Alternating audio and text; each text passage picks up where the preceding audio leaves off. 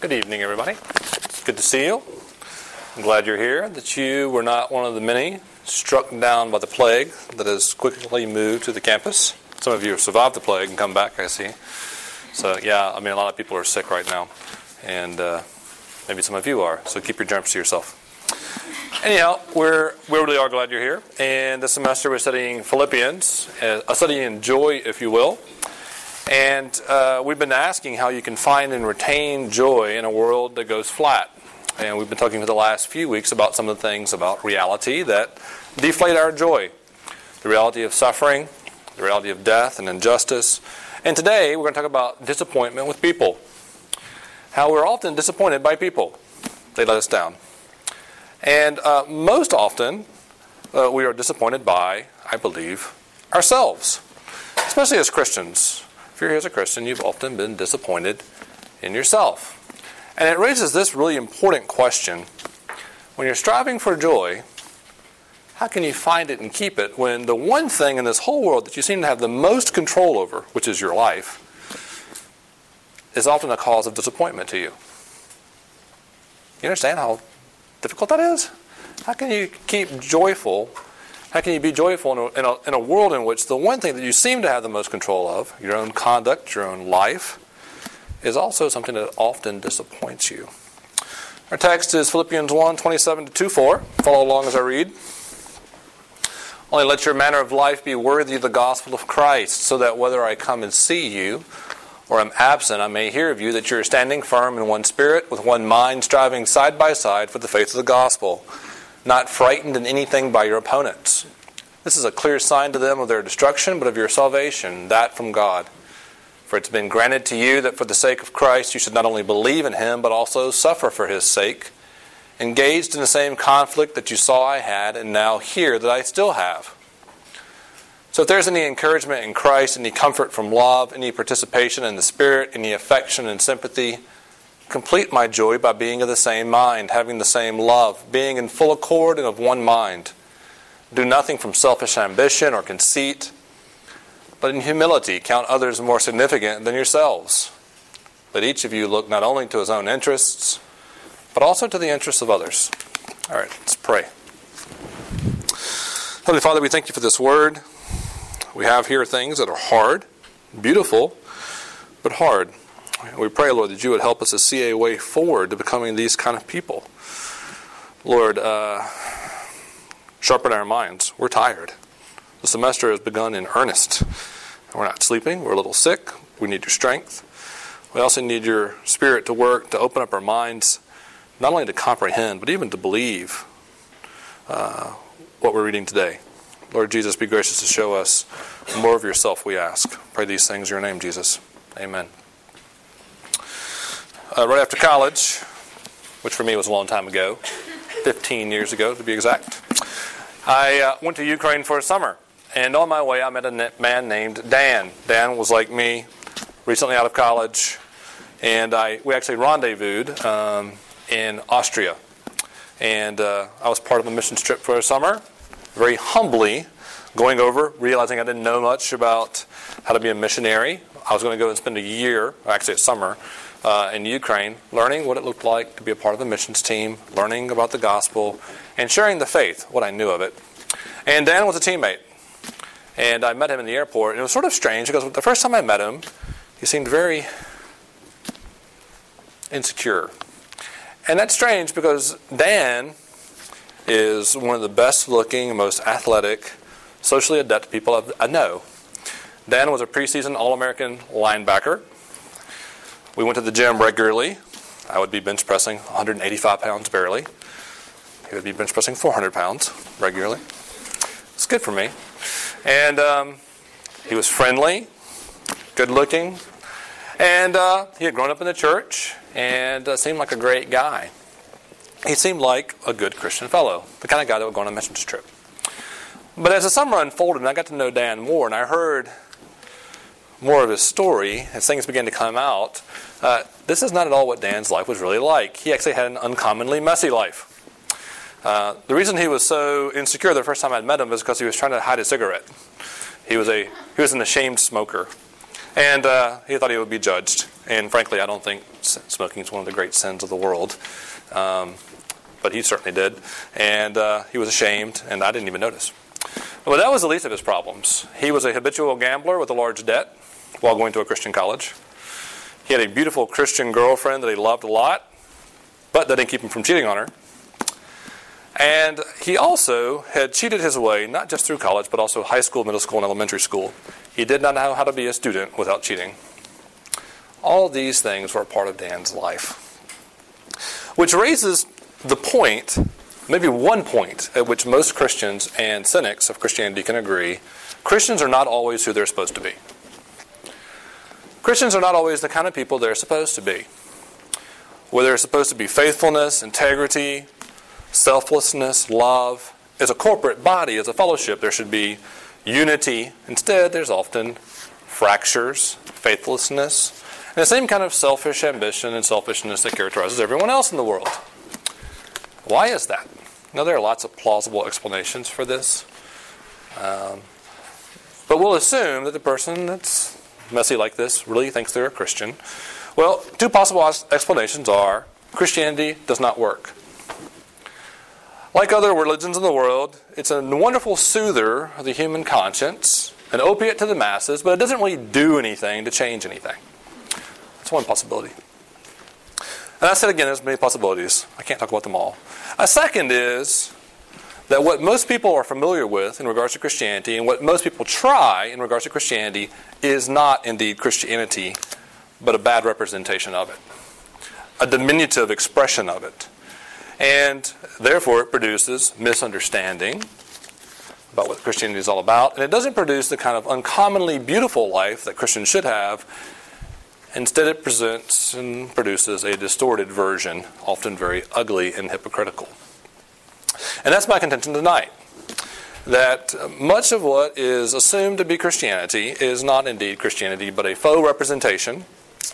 And that Christianity offers to us an uncommon logic that when embraced produces in our lives an uncommonly beautiful life. That the uncommon life that Christians are called to, in fact, can only be produced by the good news of Jesus. Tonight we're going to talk about the uncommon life that Christians are called to, and then go back and talk about the uncommon logic, or the uncommon gospel. So first, the uncommon life that Christians are called to. And the reality is that Christians are called to be more than just good people.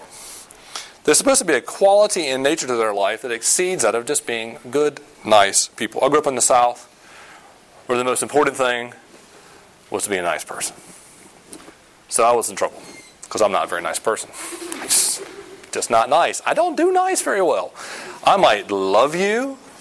I might even be kind. I might serve you, but I am not nice.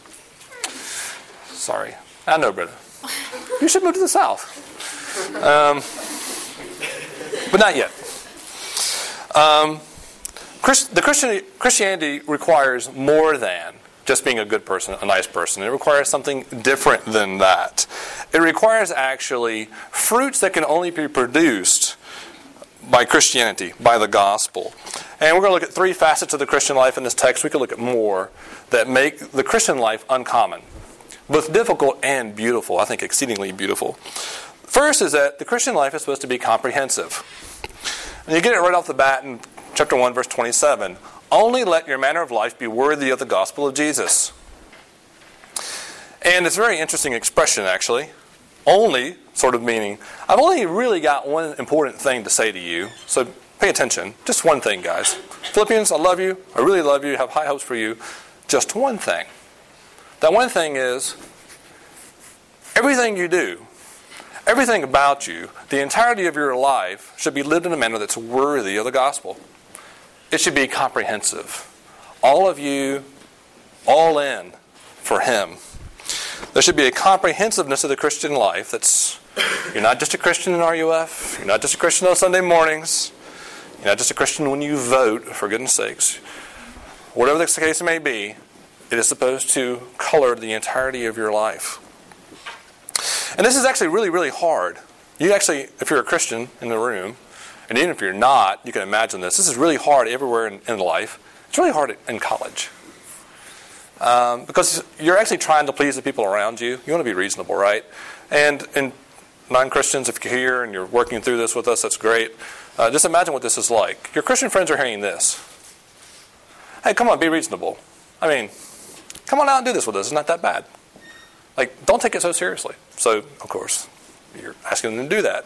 At the same time, they're also hearing, hey, you say you're a Christian, but you do this stuff. Is this real for you, or are you a hypocrite? You're getting it from both sides. It's hard. You're called to be sort of normal like everyone else. At the same time, you're supposed to be different and authentic. And the reality is, you cannot live for everyone in the world. You can't. You're supposed to love and serve, but you cannot live for their approval. Instead, the comprehensive Christian life means that you live for God's glory. You live for an audience of one.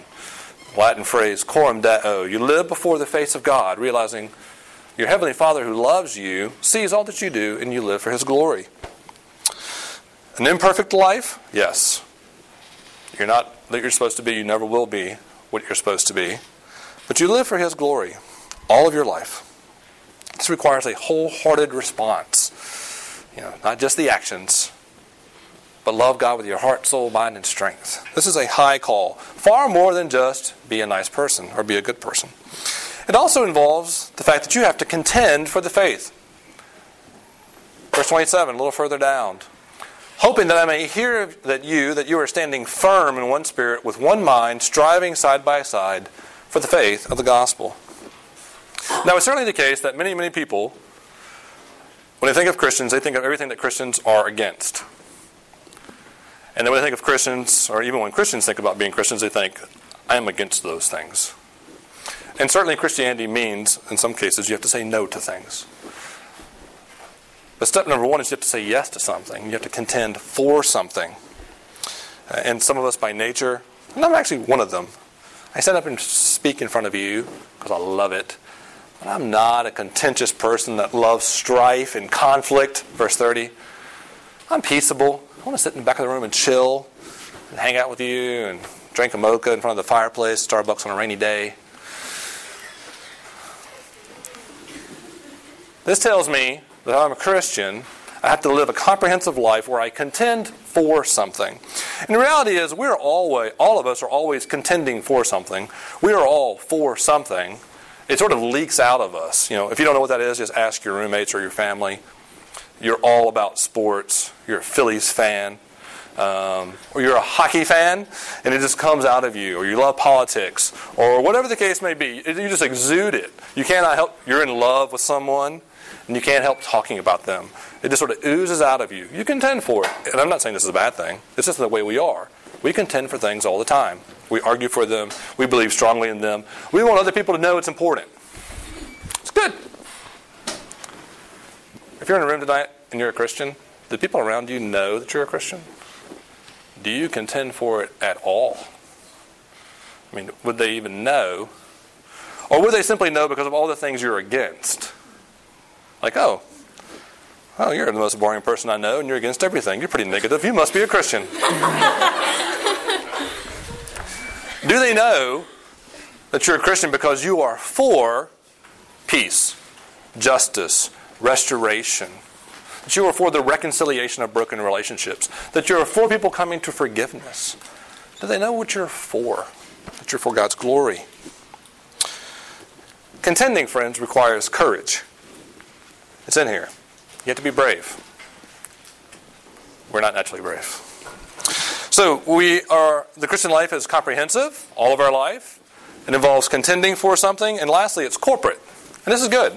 I think all these things are good. They're all sort of natural, but we tend to pervert them. Corporate. And the corporate nature of the Christian life is shot through this whole text. It actually begins in the third word. Only let your manner of life. And we have a way, because we're such individuals in America. Strongly individualistic. When we read that, we simply assume he's talking about just me personally. Only let your manner. And you think, he's talking to me. Well, he is talking to you. But actually, that you is plural. Actually, every you in this thing is plural. He's saying, this is where the South is good, only let y'all's manner be worthy. And it's y'all all the way through. Implied is that the Christian life is about us. But there's an usness to the Christian life that should characterize almost everything we do. It's the corporate nature of the Christian life. And by corporate, I don't mean business suit and tie and white-collar crime. I mean, instead, the body. It's what corporate means. There should be a fellowship, a body, nature to everything that we do. And it should be beautiful. Now, it's certainly hard, but it should be beautiful. Paul has to argue with them here in 2:1. We're supposed to strive side by side. You can't really contend by yourself. I mean, you can, but you usually get shut down pretty quickly. Side by side, we're supposed to do that together. The comprehensive nature of the Christian life. Only let your manner, all of us being comprehensive, contending together. And lastly, the corporate nature comes through in 2:1. We're supposed to be, look at these words, they're beautiful. Encouragement in Christ, comfort from Him, affection and sympathy, complete my joy by being of the same mind, having the same love, being in full accord and of one mind. It's an expression of the unity of the Christian body that we often long for. All of us long for it, even those that are not Christians, but we don't often experience. And we look for this kind of unity and fellowship all over the place. Some of us played team sports, not because we love the sport, but because we love the team. I ran cross country and hated every minute of it. Every minute of running, except for when I won, which I almost never did in cross country. I hated it, but I loved the run. I loved the team, the camaraderie. Loved the bus rides and the goofing off and the skipping practices and running through the fields when we should be doing something else. The team was just great, man. And we look for that all over the place. We join fraternities and sororities for it. We look into clubs for it. We find things of common interest and we explore them because we want to experience this. We're made to live with one another in close relationships. Christianity is the same way, all the way through. It's supposed to be corporate. It's hard. It requires a genuine humility that we don't have. We really want it, but there's a problem. And it goes with us everywhere we go. And it always subverts our desire for community. And that problem is me, us, my selfish ambition. We'll talk about it next week. We never experience community the way we want because every individual in the group is by nature selfish and has ambition. And there are certainly some gradations and exceptions. But for the most part, it's never what it's supposed to be because we're not who we're supposed to be. And we need to have, verse 3, humility to consider other people more important than ourselves. We'll never have the kind of corporate fellowship and life together that we're supposed to have. But in the end, putting this all together, the Christian life is uncommonly beautiful. It is one of integrity, of wholeness, all of your life lived for God's glory, of contending for something, being positive, having a purpose, doing it bravely, doing it with others, in fellowship, together. I don't know if you've ever experienced that. I'm talking to you that are Christians that grew up in the church. I don't know if you've ever experienced that, even in a little bit. It is absolutely wonderful. Absolutely wonderful. It's our hope that our group would become more and more like this. No group has this perfectly. No church has this perfectly. We pray God makes us more and more like this. Well, how do we get there? How do we become like this? And what we have to do is embrace the uncommon logic of Christianity. And I say the uncommon logic of Christianity because there's a common religious logic that produces not the uncommon Christian life, but something rather ugly. The common religious logic would read 127, only let your manner of life be worthy of the gospel of Jesus, and read it this way. God is good, I am not, therefore let your manner, I'm supposed to be better. My manner of life has to be better. I have to be worthy. I have to work hard. I have to become a better, more worthy person. That'll fix it. That's what I need. That is common religious logic. And that is what's hardwired into our sinful natures. We think if God's going to be happy with us, we have to be better people. Different people, maybe. We have to become better. We must perform. We must be worthy of the gospel. We must perform to even deserve the good news. And that raises the point that Martin Luther asked 400 years ago. Where's the good news of that good news? How is that good? How is that beautiful? There's nothing good about that. And when Luther was struggling with this, with God's righteousness and being worthy of the gospel, he had this moment of expression where he realizes he's called to love God. He says, love God? Sometimes I hate him. Because if your understanding of Christianity is, I must perform and become a better person or God will not love me and accept me, you will be a resentful person. You will be an angry person. You will not love your Father because you will feel like He does not love you. And that is the common religious logic. And it's not good news. And it's not Christianity. The uncommon gospel logic reads the text like this. Only let your manner of life be worthy of the gospel of Christ. God is holy and good. I'm not. Let's see, what are our gospel of Christ? That's the answer. Manner of life, it fits somewhere later in the story. It's part of the equation, but it's later. It's the remainder. It's what's left over. It comes at the end. It's important, but the answer to how I am in a right relationship with God is the good news of Jesus and what He's done. Not my manner of life. That's to be in response to the good news. The gospel of Jesus, the good news of Christ, is that God has become what I am, a person, in order to be what I am not, a perfect person, in order to do what I deserved, die for my sin, in order to make me what He is, righteous. That's the good news of Jesus. That's the gospel, and not my performance. That's good news. The good news of Christ, what He's done, and not me. And like most good news, you don't earn it. Like, you didn't really do anything.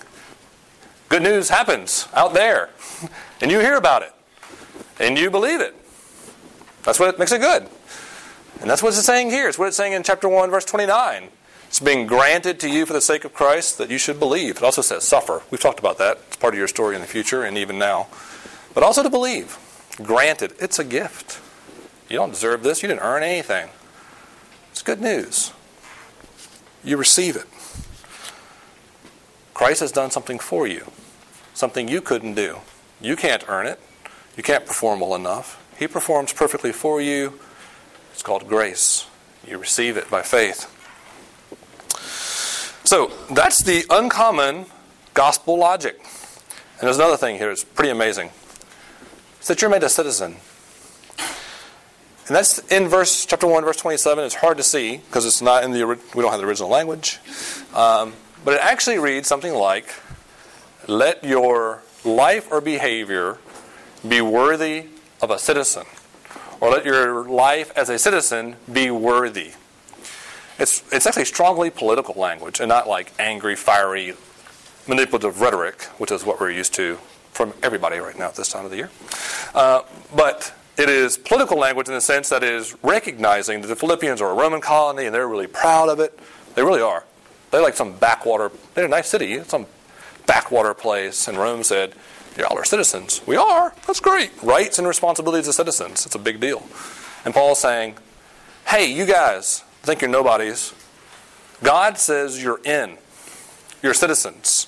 You've been brought in because of what Christ has done by faith. You're sons and daughters, and you've been made citizens. Now live that way. You've already been made citizens. You're in.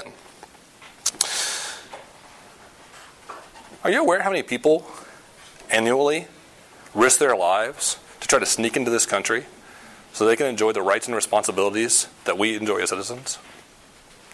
Happens like every day.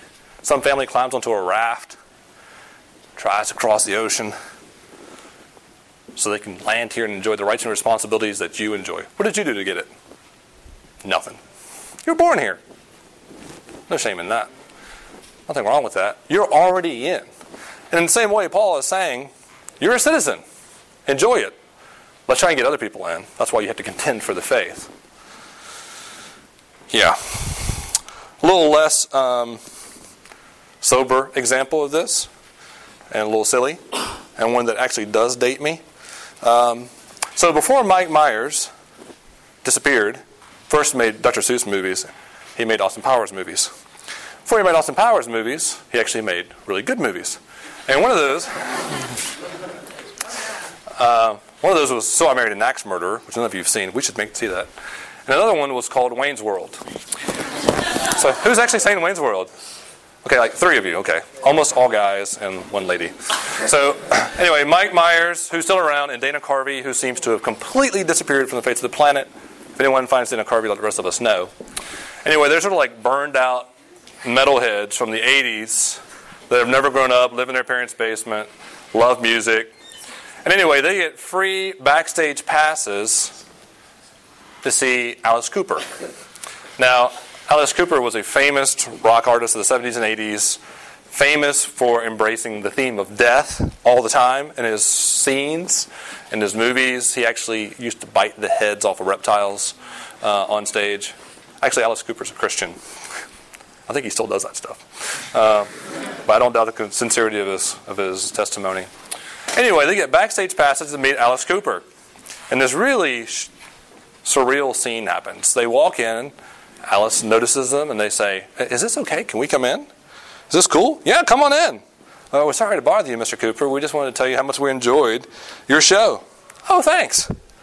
Like, we're not mental or anything. You don't have to be worried. And then being sort of awkward about it all, not knowing what to say, they say, "So, do you come to Milwaukee often?" And and then Alice Cooper says, "Well, I'm a regular visitor to Milwaukee, but Milwaukee's had many famous visitors. French missionaries came here in the 1600s to trade with the Indians, and Milwaukee, an Indian name, is actually pronounced Milwaukee, Algonquin for the beautiful land." At which point, they're like, "Okay, that's nice. We're going to be going now." At which point, Alice Cooper says, and this is important, "No, stick around, hang out with the crowd." At which point, they say, "Okay, cool. Yeah, we'll stick around. Us and Alice Cooper." At which point, they drop on the floor and start saying, "We're not worthy. We're not worthy. We're not worthy." There's a couple things there that make them feel not worthy. A couple things. One, they admire Alice Cooper in a way that's completely not healthy. But two, if Alice Cooper had not invited them in and made them feel welcome, they would have never felt that way. And what we have as Christians is a backstage pass into communion with the Godhead. We do not deserve to be there. We did not do anything to get there. It is not our worthiness but Christ that gives us the pass there. And we've been welcomed in as citizens. And our response should be, we're not worthy, He is. In such a way that we are compelled to that kind of worship and loyalty.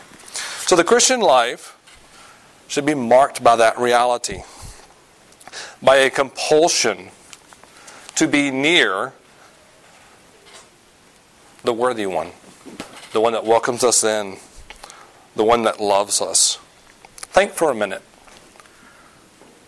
What's your motivation? What's your compulsion? If you're motivated by religious logic, your life is going to be characterized by moments of pride, I'm doing well, or despair, I'm not. And also moments of resentment. I'm performing for you, God, but you're not giving me what you want, what I want. Anger, bitterness. Is that what's in you? Is it because you have gospel logic or because you have religious logic? If you've embraced gospel logic, you realize, I'm not worthy. I didn't do a thing to get this. In fact, if I got what I really deserved, I'd be in real trouble. But Christ has performed for me and brought me in behind where I do not deserve to be so that I can know Him and experience the fellowship with Him. I've been made a citizen, a son and daughter. I've been given a cause. It's beautiful. It's wonderful. And when you understand that, and only when you understand that, I think, will you begin to ask, how can I live a life worthy of Christ? Before you understand gospel logic, you will always be trying to be good enough. It will never be a joy. It will always be a chore. It will always be drudgery. It will often be painful. It will never feel like a love affair. When you understand the gospel, it will be glad service. It will be close communion. It will be sweet. Over that summer, I watched Dan slowly change. He began to confess these things and let them be known. And what also came out is, he wasn't a bad kid. I mean, he did some really stupid stuff. I didn't tell you half the stupid stuff he did. But it was actually his efforts to be good that made him this way. He grew up with an understanding of Christianity that you had to be perfect, really good. You had to perform well. I think this was more caught than taught. He just got the impression. It's actually because of that understanding that he cheated. He knew he couldn't be perfect, but everyone expected him to be perfect. So what did he have to do? He had to cheat to get by. And like everyone that embraces this kind of legal, religious logic, you try to perform really well, and meanwhile on the side you nurse all your addictions to make yourself feel better because you're miserable. But over the summer he began to realize that's not Christianity. You're telling me that's not Christianity? No, that's not Christianity. Oh, what's Christianity? It's what Jesus does for you. A righteousness from the outside for you. He takes your sin and guilt and death, gives you his righteousness, and brings you in as a daughter. And that man began to slowly change and melt. And I watched him slowly give away things. He became a joy to be around. The corporate nature of the Christian life. He loved us. We loved him. It was wonderful. He began to contend for the faith. He stood up in front of a bunch of strangers and basically said, this good-looking guy, I've really messed up a lot of things in my life. But Jesus has been good to me. And I began to express his newfound faith and content for it. He began to wrestle with the comprehensive nature of the Christian life. I've messed up everything. I've got to go back, tell my girlfriend I've been unfaithful. Do I have to go back and tell the school that I've been cheating for 4 years? Do I have to tell them that janitors helped me do it? Do I have to get people fired? Now, there are no easy answers to that. But he began to wrestle with that. A year and a half later, I watched that man get married. Began to have children. Serve as a pastor. Go to seminary. Gospel logic changed his life. Set him free. Gave him an uncommonly beautiful Christian life.